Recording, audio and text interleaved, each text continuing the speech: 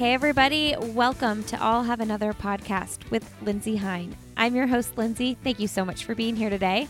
Today's episode of the show is brought to you by Generation UCAN. UCAN delivers smarter energy powered by super starch. Their energy is smarter because it's steady and balanced without sugar or stimulants. And how do they do that? They do that with their revolutionary super starch, a patented natural cooked non-GMO food starch that provides a slow release of complex carbs to steady your blood sugar, keeping you fueled and feeling good. You guys, I just did a Facebook Live where we got to learn all about the nutrition behind Generation UCAN. It's over on my Facebook page. I'll have another podcast with Lindsay Hein. I talked to Dr. Kathy Yeckel and she broke down the science behind this super starch and it was very interesting. You guys go check it out. This is the fuel source that I use when I am training for a marathon and it is proven to work great for sustained endurance, and they're offering listeners of this show a 15% discount. So go check them out, try them out, generationucan.com/discount/another, and use the promo code another to get 15% off your order. You guys, today you're listening to episode 148, and I'm talking with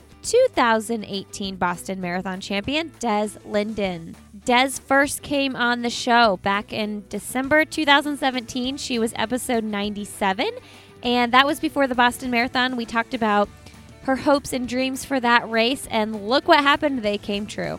Des is gearing up to run the New York City Marathon in 2 days. So I am really excited to get this episode out right before the race. She shares what her training's been like, what it was like post-Boston, and what her dreams are for the future as well.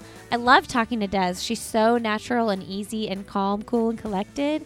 And just like last week's episode, you guys, with Emily Enfeld, this week's episode, I recorded with Des a week before this recording that you're about to hear, and I didn't record my end of the interview. So Des was so kind 3 weeks before the New York City Marathon to re-record with me. That's how nice she is, you guys.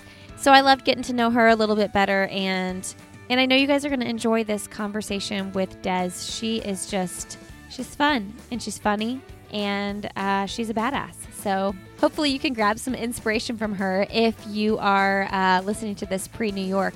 Hey, and if you're running New York right now, or if you're running the Monumental Marathon right now, hello. I hope you're having a great race, and I hope you're enjoying it, and all that hard work is paying off. Best of luck, everybody who is running those races this weekend. And I mentioned if you're running it because I know a couple people save podcasts for the actual race itself. So best of luck, everybody. Trust your training and believe in yourself because the hard work is done, and today is the day to enjoy all the hard work that you've put in. One more sponsor, and we're going to get this show rolling with Des Linden, and that is BetterHelp. BetterHelp offers online counseling and therapy with licensed therapists from wherever you are and around your schedule.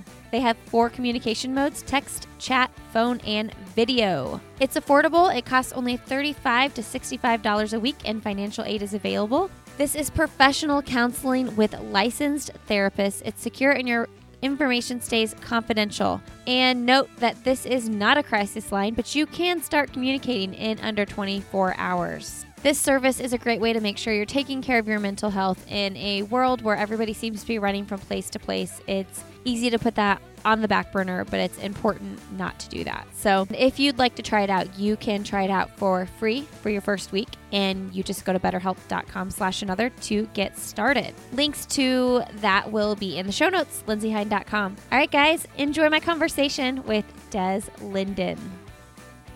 All right, today on the show, we have 1, the nicest human on the planet, but 2, the 2018 Boston Marathon champion, Des Linden. Welcome back to the show, Des. Thank you. Thanks for having me. So let's just go ahead and tell everybody that I didn't record my end of the interview, and we did this a week ago, 2 weeks ago. But I feel like a lot's happened since then, so this is a good time to get caught up. I love that. Well, I have to tell you, man, when I realized I lost the interview, I texted my husband. I'm like, I don't know what to do. She's got New York in 3 weeks. Josh is going to hate me. I've already emailed him like 93 times after Boston to try to line this up. And now I lost it after we finally got it down. It was really good. I was like, I'm bummed. But also we went back and forth and you were like, I'm in the closet recording this. And I was like, oh, it's for sure. She was somewhere different. And so that goofed it up. So you were accommodating my time and it happens. You're so great. Well, let's get right into it. What have you been up to? What have you been up to the last 2 weeks? But really, what have you been up to since you won the Boston Marathon? Yeah. Well, going way back, I've done a bunch of celebrating Boston and appearance type things. And then turned the page in June from that to really diving into training again and getting fit for a New York City Marathon, and putting that appearance stuff a little on the back burner, but also trying to take advantage of opportunities that have come up. So right now has been training really hard and then squeezing in travel. And most recently, I just got back from Dallas over the weekend, and then put in a good long run over the weekend, and now we're here. What were you doing in Dallas? Brinks Security 5K brought me out for just their company fun run and a local run. And I just got to hang out and meet some really great runners in Dallas, and got to suffer through a really bad storm. Yeah. Did you race a 5K in the storm? I just ran it. Oh, you weren't racing. I high-fived some people, and yeah, it was more like just hang out with runners. So. Okay, so what did you run it in if you were hanging out high-fiving? I want to say it was like 22 minutes. Oh, I got out in about like 7:30 something, and people were just blowing by me, and then I caught a lot of them on the way back. Yeah, you were definitely just hanging out then. Did the people know who you were that were blowing by you think? For sure. I mean, people were, high-fiving, and they were like, I'm going to beat you. Did you run it with anybody? There was a young girl, I think she was in the like 10 to 14 age group, and she was hammering. So I was like, I'll run with you and help you out. And she was pretty geeked at the end. So that was fun. Oh, that'll be like, she'll remember that forever. I hope so. So you did a whirlwind of media interviews. I mean, you were on the Today Show. You were everywhere. And so my question there is like, what was that like going from everybody in the running community knows who you are, but like everybody knows who you are now? You're really thrown into the spotlight. Yeah. I don't think anyone signs up for that if you're a runner. Like, oh, I hope I am noticed by all these people. But it was fun to celebrate our sport in that spotlight. And having this really cool moment to talk about. Also to kind of come on the heels of what Meb's done and what Shalane's done or did in New York, made it a little bit easier. But to be able to have running in that race be celebrated on a bigger scale was pretty cool. So it's not what I love to do, but I was happy to do it. I like that you bring up Meb. I had the opportunity to interview him on a panel when he was here, in Indianapolis a couple weeks after Boston. And so I was like, I have to bring up Boston because it was such an iconic year. And, he was running like 3-hour pace or something like that. And he mentioned how cool it was that he was back there running, and how cool it was to hear and know that you won the race. So isn't that so fun to think of Meb Keflezighi running 3-hour pace, celebrating your victory in the middle of that storm? Yeah, I mean, probably one of the coolest things about the race was people coming up with the, like, I was here when I heard, or this is where I was when. But obviously Meb having that story is a little more special too, because I did the same thing to him. I was like, I ran from, the finish line to the media area so that I could catch the end of your race because you were going to win and I wanted to see it. And, it was like the first thing you tell someone, like, Meb, when you won, I was here. So it was cool to have that reciprocated. Yeah. I think that my favorite interview I listened to after Boston with you was the Finding Mastery podcast. And we talked about this before, but, you were on Rich Roll, which is a huge deal too, but you were on Finding Mastery with Michael Gervais, and you straight up signed up for therapy when you went on that show. I did. I just didn't realize that's what I had signed up for. And about maybe 2 hours before Rich Roll gave me the rundown, he was like, this guy's going to dig deep and just really expose things you never realized you were going to talk about for everyone. And he did. Yeah.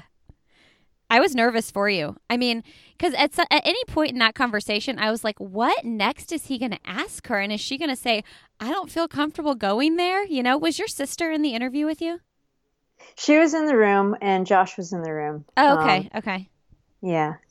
So that also makes it a little bit, even though you know, like thousands upon thousands of people will listen to it, having like your soul tapped into so deeply with other people in the room had to be a little bit intimidating. Yeah, yes and no. Like my sister knows everything about me. Yeah. And she's a therapist, so she's like in there like studying. She's like, "Oh, I know what technique he was using." I'm like, "Dude, don't talk to me about that." And then Josh and I we know each other super well, so it's like we've had all the stories, and he's like, "Yeah, we talk about our dads all the time, and things like that." So it's like, "What's your daddy issue?" So it was like I don't know. It felt like a safe space with those three, but I'm like also I'm recording this. This is going to be put out for the world. Yeah, I'm sure his show has a massive following. So I started listening to it after that. I had never heard of it before, and now I've listened to a few episodes with like an Olympic gold medalist swimmer and just all these different athletes, and he's really good. He's really good at digging deep. But I wanted to ask you about Josh though, because man, so I've worked with him quite a few times over email now, and he just seems like a great guy. So talk to me about your relationship with him. And I know you've talked about how he was at the finish line at Boston, and how that was super special. So tell us about Josh. Yeah, I got introduced to him in 2011 after I was second in Boston, and I felt like this is a really great opportunity to maybe get a little more support with sponsors. And my Brooks thing was set with the Hansons, and, I didn't want to mess with that, but there was this guy who was, doing a good job representing himself and didn't have a full list of clients to help out. And so, I reached out to him and was like, can you help me with some of this, supplemental stuff in the meantime? And he was like, yeah, I have the time for it. And that's kind of how I got started working with him. And then it's obviously evolved since then. And, when it's all said and done, I was one of his very first clients. So he's invested a lot of time in me, and I feel like he works really hard for me. So, we've been working together for quite a few years now, and he's gone through all the ups and downs, going into London with the stress fracture and all of that stuff. He's kind of watched and been someone who's helped me out through it. So yeah, we're pretty tight. And for everybody listening, that's Josh Cox. We're talking about Dez's agent. So I wasn't sure if I mentioned that before. I love that. Well, and he's a nice guy. And I actually just interviewed another one of his athletes, Scott Fauble, the other day. So, nice. Yeah, it sounds like he's got a pretty awesome group of athletes. Now, when we last talked, not this last time, but when we talked in December 2017, you were announcing that you were running Boston, and I listened back, and your exact words were, I think it's going to be a pretty special day. It's like, and then, after you won, I had a bunch of people like throwing up posts on social media and stuff that I saw saying like, oh, I listened back to her interview on Lindsay's show, and like it almost sounded prophetic in the way that you were kind of like claiming, how special it was going to be. So, was that the day? Was that the day you were envisioning? Yeah, absolutely.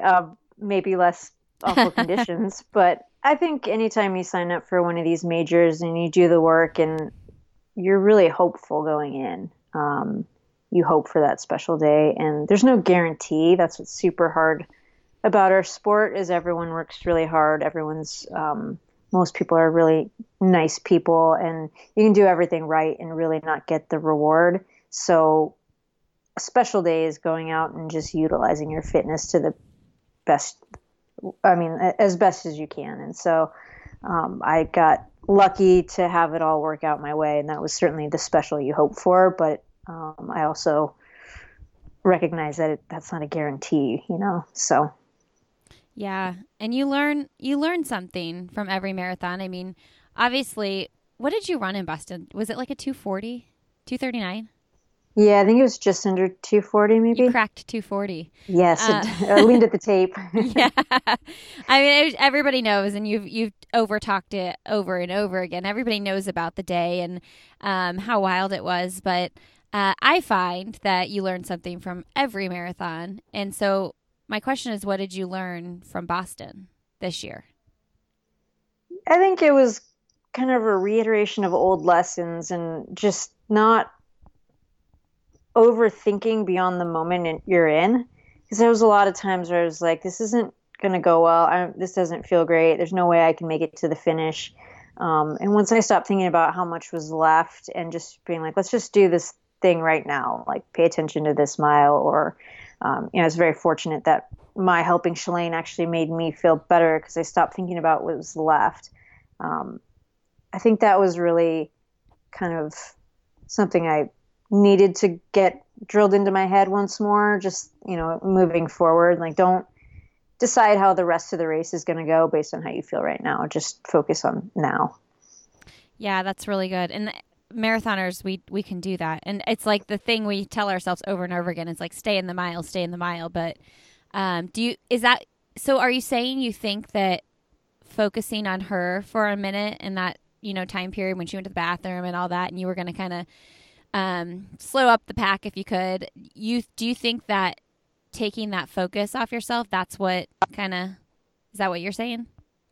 Yeah, I think so. I mean, it definitely turned things around for me because as I was helping her, I wasn't worried about how I felt. It was like, what can I do to get her back to the group? And, you know, I got back to the group and I was like, wow, I don't feel horrible. That was actually pretty helpful. I think, and honestly, I think it probably just warmed me up a little bit too. Yeah.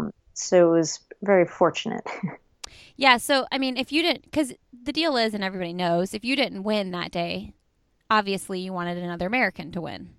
hmm And so we talked about this before as well, like after New York when Shalane, tweeted you like your turn next. And then it's like another prophetic thing that happened. Like, okay, well, there she just claimed it for you. And there you went and did it. And now you're both going to run New York. Is that hard though to gear up for another major marathon so soon after this like career defining victory in Boston? I thought it would be, actually. I was like, I don't know if I'm ready to jump in to the next thing. Like, it has to be something I really want. Like, I have to be really motivated for it. But as soon as like I kind of got through all the media stuff, it was like I really just want to be back running and testing myself and pushing myself. And the place to match up against the best is in New York. And so once I signed up and it was announced, I was like, all right, this is what I do. This is what I love, and it's been pretty easy to prepare for it. Kind of feels like that this is home for you. Yeah, it's the comfort zone in a really weird way. Like nothing's comfortable, but that's where I feel the best. The pain of training for a marathon really hard is comfortable. Yeah, it's a little twisted. When we talk about these major marathons, it seems to me like the big names are choosing Boston and New York over Chicago. I mean, I know we had some big names in Chicago, but in Chicago, you run Chicago to get a really fast time and hopefully place well too. But you guys, correct me if I'm wrong, but it seems like Boston and New York are like the pinnacles. Like that's what everybody wants to do. Yeah, I think there's a time in your career for everything. Okay. I think there's a point where you're like, okay, I just want to learn how to cover 26.2. I want to try and go fast. I want to get a PR. I think if you're really good at that, Chicago's your spot. Like, I think Amy and Jordan were great fits for Chicago because they ran, super fast times and they're knocking at the door of the American record. And then suddenly that puts you in the conversation for a win. Mm-hmm. Amy's gone to New York and Boston and maybe wasn't great on those courses. So it's kind of knowing your strength. I think a lot of people learn on the flat course and then go, I want to mix it up in these bigger races that are more about competing versus hitting a time. So I think there's a time and a career for both. Yeah, you ran Chicago. What year did you run that? The one where you beat your husband? that was in 2010, I think. So is that kind of like, are you a Boston, New York girl until the end now? I don't want to commit to anything too soon. We can't But announce these things so soon. yeah. I mean, I think strength Yeah. oriented courses favor me. So yeah, I definitely really like my chances at those ones better than a Chicago or a Berlin per Yeah. se. Well, we know you want to win New York. You don't win Boston and then go on to New York and say, maybe I want to win. You want to win New York. Yeah, Um, absolutely. It's not. I'm not going to just have fun. Like I yeah. hope I have a fun time. I I, mean, ho- I hope I have fun, but winning's fun. I hope I crack 230. No, you're like, you're going to win. Um, so we all know you have you've had a coaching change as well. You were with Hanson's team for over a decade. Was it 13 years? 13 years. Yeah. Um, and I love when you guys kind of parted ways, this tweet they put out saying that you're a 2-time Olympian, a Boston Marathon champion, one of the best Americans ever, and you don't really need development anymore. You've definitely arrived. And so you've chosen to go with a new coach for this, and seeing as how you won Boston this year, do you feel like you can take some more risks now? Is that kind of part of what's playing into this? Yeah, definitely. We had a great 13-year run, and I feel like, I did really develop there in that system. But I feel like there's more too, and I think sometimes you kind of have to get out. You have to get out of the comfort zone a little bit in order to see if there's just a little bit more in the tank. You got to take some risks and some chances. And yeah, so I'm now working with Walt Drinth, my college coach, and we're focusing on some things that I haven't really worked on in a long time. So I think the way I looked at it, I tapped out all my potential in that system, and we just hit the pinnacle of the sport, winning Boston, fantastic. And now I want to see if there's a little bit more that I can pull out of myself, and it's time to, test it myself in a different way. So it's been a fun move, and I think hopefully we'll see the change in the race, and I can race a little bit differently than ever before because we've worked on some things that will allow me to tackle the race different tactically. Are you allowed to talk about those tactics? I mean, there's not tactics in play yet, but I think that I'll have a little bit more leg turnover and ability to adjust to paces throughout the race. Okay. I don't think you cover every move. I think there's still like the most efficient way to get from A to B is, to run right at your max, and smart, even pacing and try to negative split. But I think I'll have the turnover to cover the move, when someone makes the big move in the race, like I think I'll have the turnover to respond and then go back into racing where I need to be versus completely getting dropped and hoping everyone comes back. Are you doing like shorter, faster stuff then? Yeah, definitely a lot more turnover. Like we're working on some speed stuff. Early in this segment, I had a workout that was 300s, 500s, and 400s on the track. I was like, oh, this is new. 300s. Yeah, that's so short. Yeah. Yes. It hurt. Yeah. Do you envision that? So, like when you won Boston, it was like such a weird, crazy day, just like the rain, the torrential downpour. And hopefully, the weather in New York will be much different, and that finish line, the New York finish line is different than the Boston finish line. So when you're doing these like mental preparations for the race, are you envisioning that?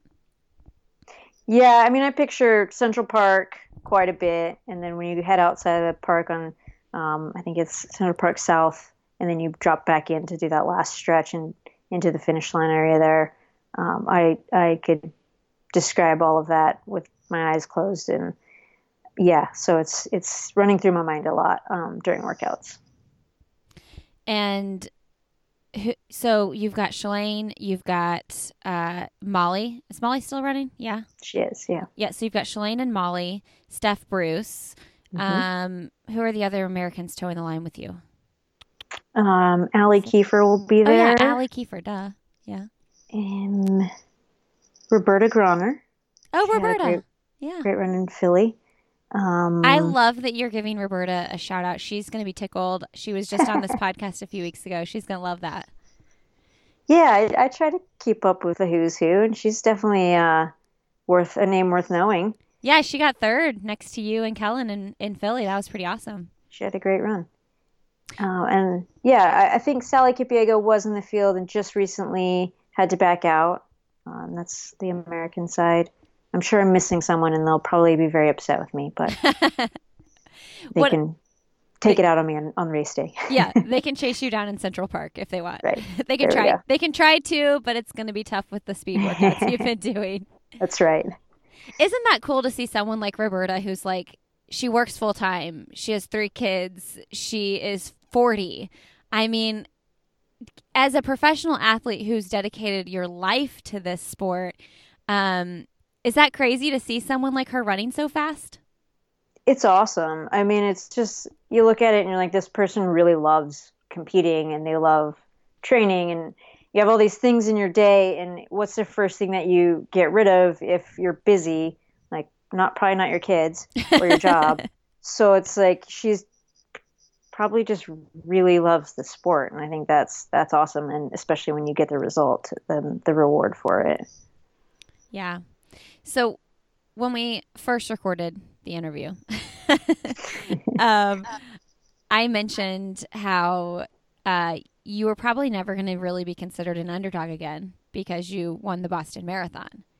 But you kind of said, well, I don't know. I feel like I'll always kind of be the underdog in some way. And so tell everybody, the listeners, like what you mean by that. Yeah, I think people love track times and potential, and this should convert to that in the marathon. I think that's fun for people to look at. And when you just have marathon times, they're like, well, you're that good. And, there's a reason why they could count Boston as not being that impressive. I mean, I would disagree with it, but I get it. The weather was crazy.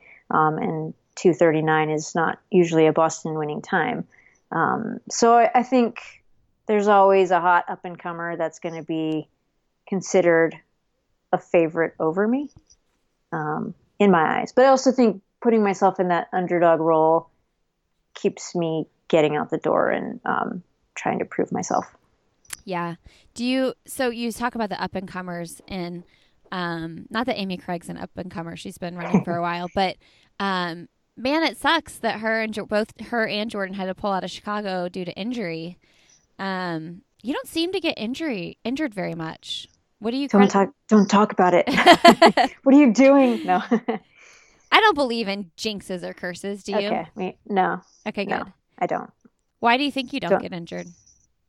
That's a good question. I think maybe my form lends itself to, I don't know. Actually, that doesn't make sense either.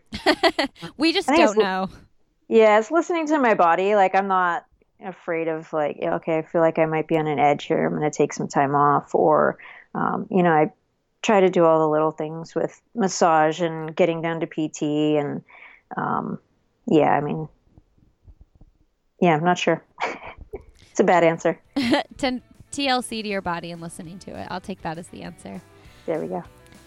All right, guys, I want to tell you about the Donna Marathon. I went to this race for the first time last year and absolutely fell in love with not only the race, but the organization as well.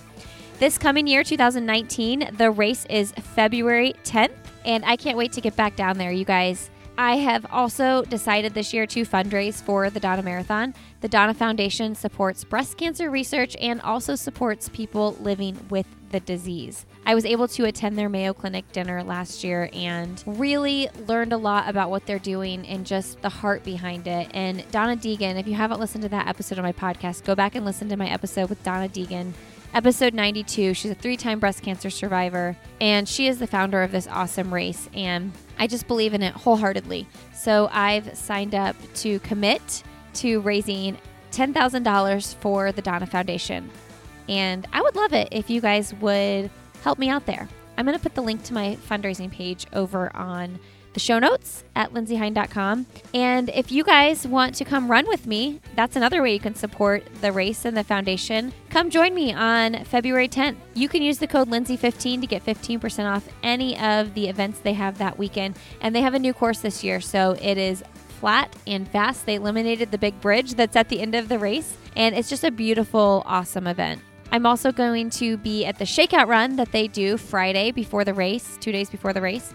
And this year that's at the Sawgrass Marriott. And while you're down for the race, head over to St. Augustine. Come a day early, stay a day late, and enjoy their old world charm, flavorful dining, and art and culture. It is such a beautiful little town and a great little escape. All right, and one more thing. There are still tickets left. Very few, but there are still a few tickets left to my live show next weekend in Portsmouth, New Hampshire, November 9th. I'm doing a live show there. I have 3 guests who I'll be interviewing that are all amazing. And we have these awesome swag bags that include so many goodies, including a pair of Gooder shades for every single person there.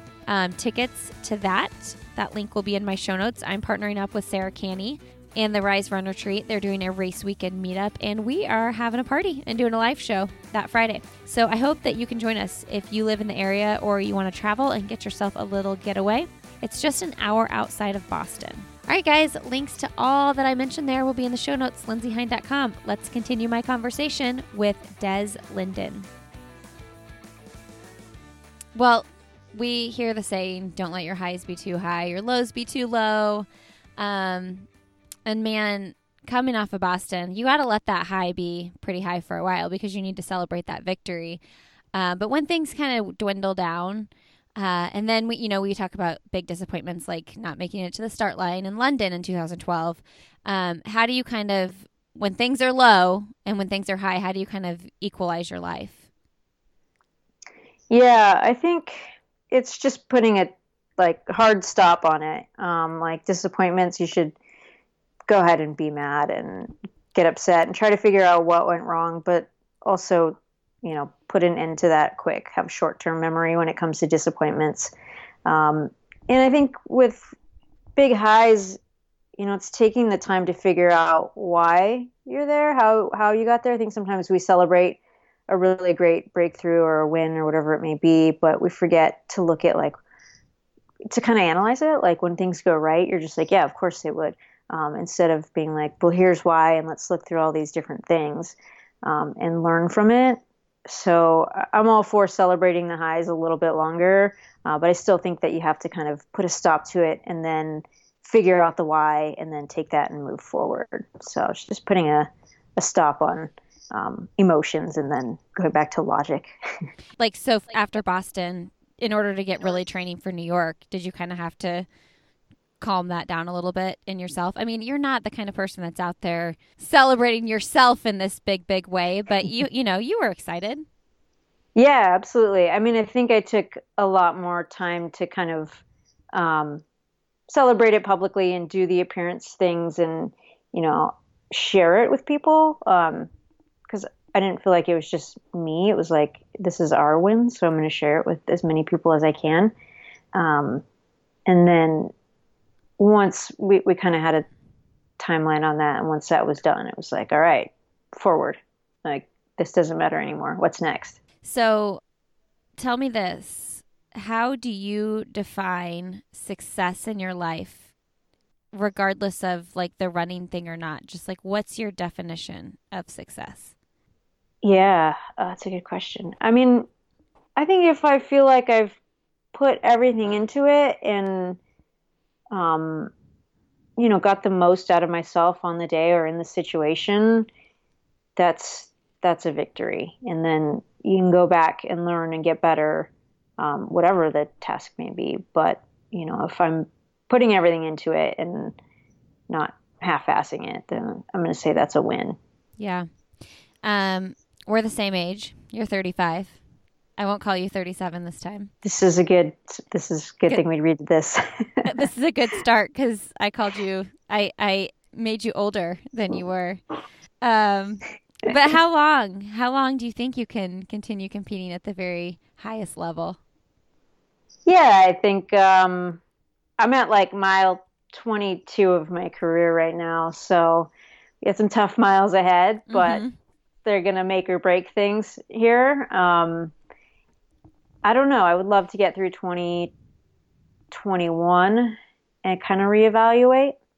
I see that for sure, going that long. And then I think I think I'll be a lifelong runner, but maybe after 2021, I'll kind of look to new challenges, more trails, potentially ultra, things where I can't compare myself to the past. Because obviously, at some point, Yeah.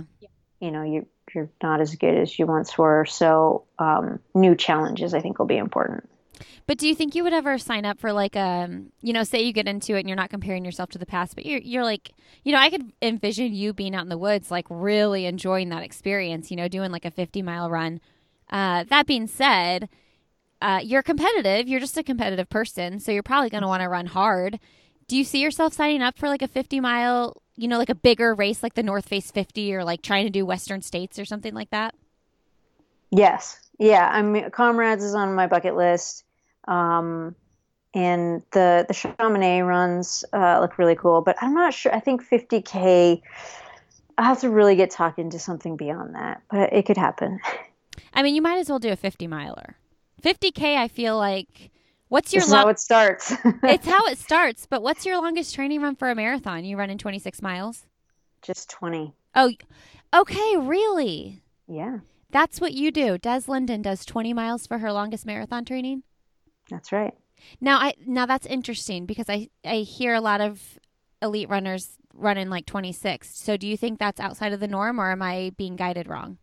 No, I think that there's a lot that do the full distance or even over distance. In that it kind of goes back to the Hanson's philosophy a little bit, but we do high volume all the time, and so you don't necessarily need to go that long in the long run because the overall volume is pretty heavy. So you've never gone over 20 in a training run for a marathon? No, unless I got lost, but it was like 21, and then I shot up a flare and sat down. And so for New York, even though you've switched coaching, you're still not doing that? Still up just 20, yeah. Okay, I like that. I don't ever go over 20 myself, but I know a lot of people that do like 22 as their longest long run. And then I kind of assumed that all of you people winning major marathons were doing 26. No, I did I did 22 in my build up to the London Olympics. So, maybe I just break down after 20. And hear that, people, because I think a lot of people start training for a marathon and they're like, how am I going to race 26 miles when my longest run is only 20 miles? Now, they're not running the volume that you're running, obviously, because that's just not life for, the average person. But give us some confidence on that, like how doing the proper training will lend to a successful race, even if your longest run is only 20 miles. Yeah, I think we get kind of tied up into the more. And if you do the volume throughout the week, you go into these 20-mile long runs, and it's may as well be starting at mile 6 and then doing the last 20 of your marathon. So if you're doing enough during the week, it should hold you through, and you should be constantly, every long run, preparing for the last 20 miles, if that makes sense. Yeah. What's the last big workout you're going to do before New York? Like, what will you do? The race is on a Sunday. So what will you do like that Wednesday or, whatever your last, like, let's get my legs turning over day? Yeah, we'll do, I think I have maybe like 3 by 3 minute pickups or something like that. Okay. I get my schedule in these like 2-week increments. So I'm just guessing. I don't even know. Maybe he'll listen. No. I'm going to wait. I'm going to put this out Friday before New York, so you better have the workout done by then. Right. When you say 3 by 3 minute pickups, though, are you saying like marathon pace pickups? Yeah. Okay. Yep. All right. So you are, now that you've won Boston, which, man, it's crazy because, when I last interviewed you, you had that on your Twitter. I think it was like still chasing down the big W, Mm-hmm. Did you take that off? I updated it. Yeah. Okay, good. What did you update it to say? 2018 Boston Marathon champion, I think. Okay. I think that's what I would put too if I were you. Is that okay? You could put like achieved the big W. Yeah.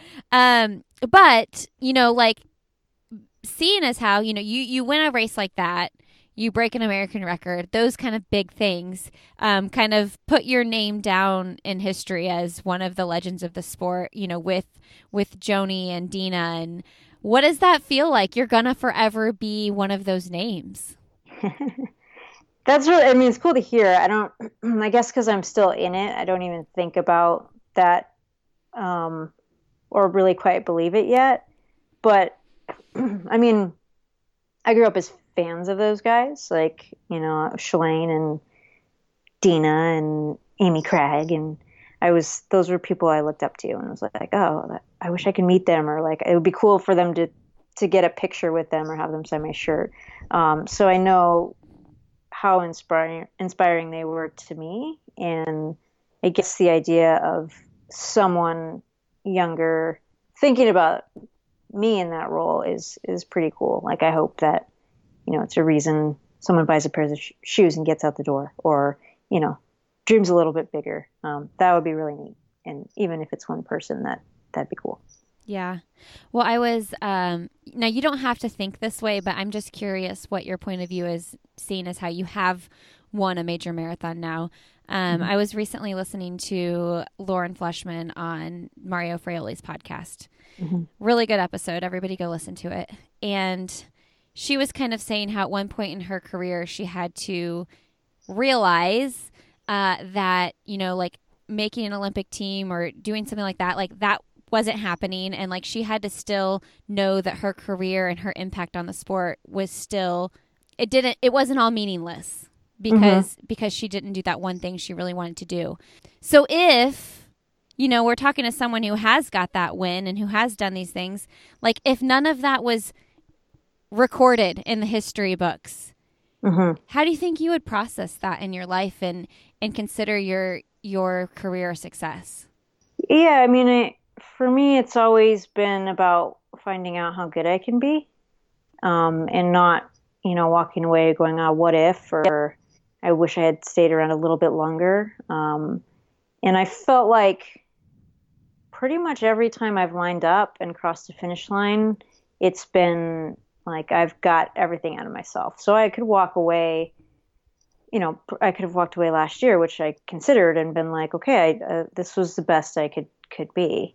And that's, the story I'm leaving behind. And I worked my butt off and put in the time and found out how good I could be. And you can't really measure up to anybody else. And that's the tricky part about major marathons and trying to get a win or making an Olympic team. It's predicated on others, where you can be really great and just not have that day. It doesn't mean you weren't a success.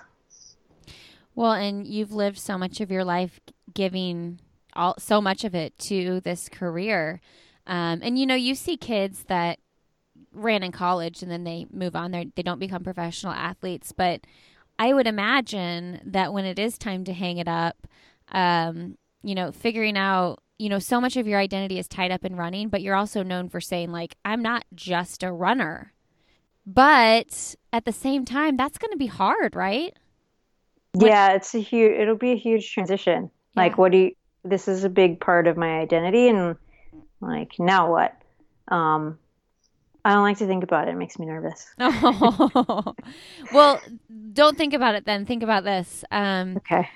Well, I guess this is kind of thinking about it, but I was just going to say, you're nowhere near done, but when you are, what do you want to be remembered for in the sport when you do hang it up? This is kind of related. I know. I'm just kidding. But I prefaced it with, you're not anywhere near done. Thank you. That helps. Yeah, I just want to be looked as someone who, worked really hard and just tried to get the most out of themselves and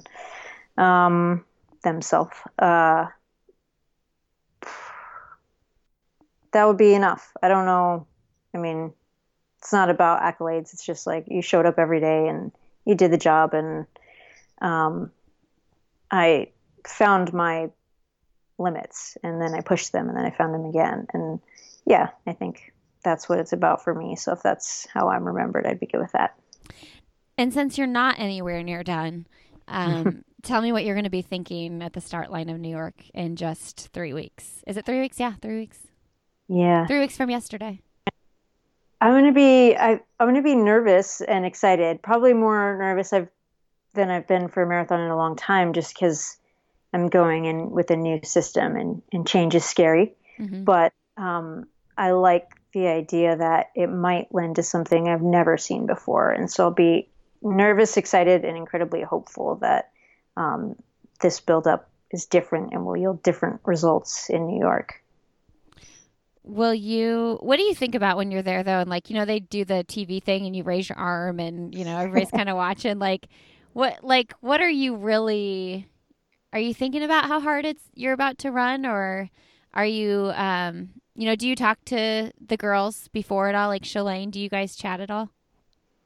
It's like the most awkward conversations ever because everyone's like in the zone and sort of like, yeah, leave me alone, but also like we're gonna go battle right now. Yeah. Um, yeah, no, I mean honestly, you're just kind of thinking about the first few miles of the race and what you need to get done, and very task oriented. It's not philosophical or Hmm. um, too deep at all. We talked about this with Boston with you and Shalane when she went to the bathroom, and you've told that story 900 times. But what is that? There's something about like working together. Is there something about working together with the Americans? Like if you see something going on and, ultimately you want an American to win, is there something to that? Or will you be working together on race day at all? Yeah, I think we all have different strengths, and so it's hard to really plan something that's great for all of us. Like, hey, let's use this race tactic to try to shake things up and pull away from the international field. But if it works out where it's like clearly, Shalane and I want to push the pace, and so we're up at the front, we're probably going to just chat and figure out a way to make it a little easier on ourselves. So if it lines up that one of us or a couple of us have the same race plan and it's sort of showing in our strategy, I don't think anyone's opposed to working together at all. I could see that happening, but only if it makes sense for people on the race day. Well, I have never spectated New York, and I'm so excited that I get to go this year, and I can cheer for you guys. So I just really can't wait to see the competition. Yeah, it's going to be a good one. The field is lights out, so it's a good year. Yeah, for sure. We talk about you're obviously a very hardworking, talented runner, gifted, um, and you work for it. But what's something you struggle with in life that's not running related? Is there anything? I'm not a great bowler. Um, that's all I can think of. I'm just kidding. It's the only thing she's not good at. I don't know. I'm sure there's a lot of things, but I feel like everything's up. You can learn pretty much anything. So if I'm bad at it, I'm like, okay, well, let me figure this out instead of like, I'm just not doing that because I'm bad at it. What do you want to learn? Ooh, I really want to learn how to play guitar. Really? Yeah, Do you think that you'll do that when are you going to have time to dedicate that to that? I should like at any time. I really, there's, when you're a pro runner, you just run and recover, and it's actually an activity that you could probably recover pretty well from. Yeah, you could like decompress with it. Right. But then there's like really, this is so silly, and I do this with everything though. Like, so you're hunched over the guitar, and then all of a sudden your back's sore, and you're like, Yeah. this was so dumb. I didn't think that this would be a thing that could hurt me. Don't start now. Don't start Yeah, don't start 3 weeks before New York. right. Nothing new. What's something you're really good at outside of running? I'm a fantastic relaxer. Yes. I can kill time like nobody's business. I'm a big reader and I'm a music junkie. So I'm not good at playing music, but I can listen to it all day. Yes, I love it. I always have my Alexa on music 24/7. We'll turn the mood around in the house if everybody's going crazy for sure. Are you Um, Go are ahead. you a live music person? Like, what's the last concert you went to? Oh, the last concert I went to see Jason Isbell. Oh, okay. Do you know who Ooh, that is? nope, not at all. You should look him up. I Ba- will. ba- Oh, that's really nice. yeah, you're like, oh, Let me write him. that down. You really should look him up though. He's really good. Do you know who Sturgill Simpson is? Yes. Okay, he's not as like I don't want to call Sturgill a country singer, but he's not as country as Sturgill. I think you would like him. Check him out. And the 400 unit. Okay. Yep. Done. And he writes his music, and you can just tell that he like everything he writes is a story of his life, and it's really good and sometimes really deep. I'm pretty sure he's Love in recovery, and so I think he's been sober for a long time now, but just he's got a lot of raw lyrics. So I love it. next time we talk, you'll have to tell me if you listened and if you liked. Yeah, that's like I punched it into my Spotify. So Perfect. when we're done here, I know what I'm doing. Love it. What's the most recent book you've read? I read The Sun, the Moon, and the Rolling Stones. Okay. So it's a biography of the Rolling Stones, and that was really good. Yeah. So that's not the most recent thing, but the best recently. Don't lie. Tell everybody the other book you've been reading, Gucci Mane. Well, no, I just finished the autobiography of Gucci Mane, which was also fantastic. A story with a lesson. So when you told me that, I had no idea who he was. And Do then you now? yeah, well then it's Okay, one of those things. Yeah, it's one of those things where like someone tells you something and you don't know, and then you start seeing it everywhere, you know? Yeah. And You're so like, of course I. yeah. And so we've decided that in New York, I'm going to yell Gucci Mane if I see you on the course. So you'll know it's me yelling for you without having to look. You should do it 3 times in a row. Okay, 3 times in a row in case someone else does it. Yeah. Okay. That's the best way. Now Perfect. where will your husband be? Will he be in New York? He will. He's going to serve some Linden and True coffee at an event out there, I believe. More details on that to be announced. And then for race day, there's a family viewing area, and they just kind of spoil everyone who's not racing. So he'll stress eat during the race. So yeah, because what's that like? If you're going in for the win, we're just gonna say you are.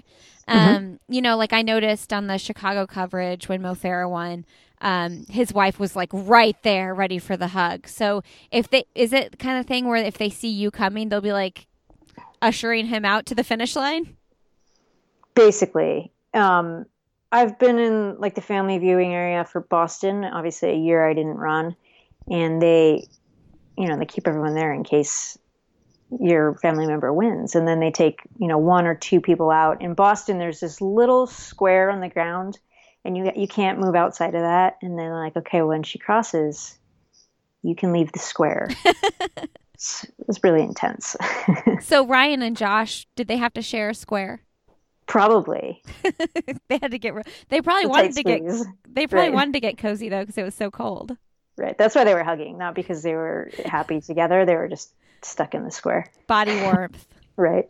Yeah, I actually I don't know if I told you this. I did spectate Boston, so I did get to see you coming down Boylston, and it was super special for all of us. And like you said, this was your victory, but it was like a victory in the sport as well. And I remember getting updates. It was so accurate, man. Like every we knew you were 4 minutes up from the second place person. You did not know, but we knew. Yeah, no idea. I wish someone had told me. Yeah. So do you think, what would have gone on in your head if someone from the crowds would have been like, you're up by like over a half a mile? That's a big distance. Yeah, I don't think I would have even believed him. Yeah. Like, as soon as you do that, you're like, oh, I'm a ding-dong who lost it because I thought I had a bigger lead than I did. I'm telling you what. So we knew you were coming. I know we're back to Boston. Sorry, everybody. I'm telling you what, though. We knew you were coming because we were tracking everybody. Like, so we stayed warm in the hotel gym, and we were, like, working out, watching you guys on TV suffer. And the hotel was, like, right there at the finish. So then we just went out 20 minutes before we thought we'd see you. And, I mean, I'm serious. After you came by and, Yuki and all that, I was just like, who are all these people? What is going on? This is insane. Yeah, it was a wild day. I mean, no one, like, if you had put all the lottery money ever on that, no one would have got it. No. I mean, yeah. It's just totally turned upside down, which was cool. I think that made it really interesting and, like, a little more exciting. Like, what's happening? Like, who are these people? I got to look it up and figure it out. And then you get excited about the future because you're like, well, there's this whole layer of people that are really good that you know, had a breakthrough. Yeah, so Krista Duchesne, who got third, I had interviewed her last December, and when I saw her come through, I was like, Krista Duchesne is in third place, because she was trying to win the Masters division, like top 3 overall was just not in her head. So it was just so cool to see those people too. Because I would say, you said if anybody were betting money, they wouldn't win. I would say a lot of people had their money on you though, right? Well, you had to do the trifecta Yes, in the my trifecta. scenario. I didn't say that. I'm sorry. Yeah, the trifecta for sure. And did you get to know those girls a little bit afterwards and everything? I did. I knew Krista from before. Great person. Just her story is incredible. She's one of the toughest runners out there. I just remember hearing about her breaking her femur within like the last mile of her race and like hopping in and having had a broken femur. I'm like, dude, I don't know how she did that. I couldn't even stand. So I know she's obviously very tough and a mother of a couple children, and that's tough in itself. So certainly someone that is a great role model and awesome for the sport. And then Sarah Sellers, I've gotten to know at a few events, and she's an up and comer, and I think she's going to do really well in the sport if she can manage her situation, which is just unique. I mean, she's running her first or second marathon, and she is second in Boston. So people are like, well, what's next? How do you top that? And, she has to kind of find the balance of the expectations of the outsiders and, what's best for her and her development. So, but I think she's super smart, and I think she will manage that just fine. Yeah. Okay, Des, what are you most looking forward to after New York? I hope to get a staycation. Honestly, I don't think it's going to happen, but in my mind, I'll have like 2 weeks, just stay at home and relax. Why don't you think it'll happen? I just have a bunch of stuff scheduled already. Like media stuff? Yeah. Oh, man. And I hope, honestly, I hope I win New York and they're like, sorry, no vacation for you ever again in your life. Good point. Yeah. Do you think that the media rounds and the media frenzy would be as big after New York, after Boston, as after Boston? That's a good question. I don't know. I don't want to say no because I think that New York does a great job organizing their event, and I think that they would get the publicity for me. Totally. Do you find yourself getting? I mean, I know you live in Michigan, and you're not like out prancing around the streets of Boston every day and things like that. But like, do you feel like even in your own little hometown, are you getting recognized more? Do you get stopped on the street? Yeah, we're a super small town. And so like initially it was like everybody, but now most of the people here. So now Yeah. they're just like, oh yeah, it's just them. It's just them. Yeah. How's the coffee business going? It's going well. It's a lot of work, but it's been really fun. And we're super excited for Sarah True, who finished 4th at Ironman World Championships yesterday. So I think we'll have a meeting tomorrow and figure out if we're going to do something super special for that. Oh, fun. But it's been fun. There's just a lot of stuff to look forward to. And the next being New York. And so there's a lot of events, and the coffee's coming around. It's really good. I was kind of afraid that I would have to drink bad coffee for a long time while they got it dialed. But they've got it dialed pretty quickly. So this is good for me. So do you just get to be like, I'm your master marketer because I won the Boston Marathon? Because Ryan and Ben are doing the brewing. Or is that right? Ryan and Ben are doing the brewing? The roasting. The roasting. Yes. The roasting. And so I do the brewing, actually. Oh, really? I do the brewing and the drinking, yes. And the drinking. That's what Sarah said. I interviewed her on the show, and she said she's really good at tasting coffee. Yeah. But she said she designed like the plaid, or she did the design for the hats and stuff, right? Yeah, she does a lot of the art, which is amazing. And then, unfortunately, I have a ton of experience in customer service. So I'm like, I'll handle some of these things, or like I give my advice or connect the team with people that, have run companies and can help out in all the different areas. So We all have our thing, but everyone works really hard. Yeah. All right, I'm going to let you go, but give us one last happy thought, or for anybody running New York with you, what would you say to them? Oh, that's I mean it's such a great race. I hope that the rest of your training goes well. This is I mean, you should be done by now if this comes out right before, but You better be done. I hope it went well and I hope you're healthy, but really just embrace the experience. It's a fun course and there's a great atmosphere around there, and when you get to the finish line, no matter how hard it is, smile and celebrate because you completed a marathon and that's a huge deal. Yeah. All right, Des, I'm not going to lose this interview. Even if I do, I won't ask you to come back on again. No problem. All right, good luck with the rest of your training, and I will Gucci Mane it up on the sidelines. Love it. Okay. Have a good one. You too. Bye-bye. Take care. Bye. All right, everybody. Thank you so much for tuning in today. Best of luck if you're running the New York City Marathon or if you're running the Beyond Monumental Marathon. I hope you all have great races and that you are confident in your training.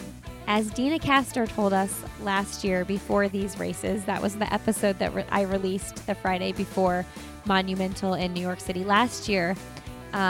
She said, when things get hard, she asks herself, how is she going to define herself in that moment? So ask yourself at mile 22 this weekend, when it hurts, how are you going to define yourself in that moment? You've worked so hard to get to where you are right now, and your race is when the hard work pays off. So enjoy it, embrace the pain, and go do big things, guys. I'd love to connect with you guys over social media. You can find me on Instagram, Lindsey Hein 626. You can find me on Twitter, Lindsey Hein, and you can find me on Facebook. I'll have another podcast with Lindsey Hein where we have a group as well. Lots of good conversation that goes on over there in our Facebook group. People ask about race recommendations, training strategies. We talk about books we're reading, all kinds of great stuff, and you kind of get to know the community a little bit better over there. I'll put a link to join the group on the show notes. All right, guys, don't forget, check out Generation UCAN. You can get a 15% discount over there if you use the code ANOTHER. And then if you want to register for the Donna Marathon, you can use the code Lindsey15 to get 15% off over there. All right, guys, look for an episode from me coming out tomorrow. I'm doing a live show with Paula Ratcliffe with the New York Roadrunners at their Run Center, and I am going to post that show. That episode will go out Saturday after we record. So you're getting a bonus episode tomorrow. Woohoo! All right, guys, have a great Friday. Have a wonderful rest of your weekend. And as always, I'll see you next Friday.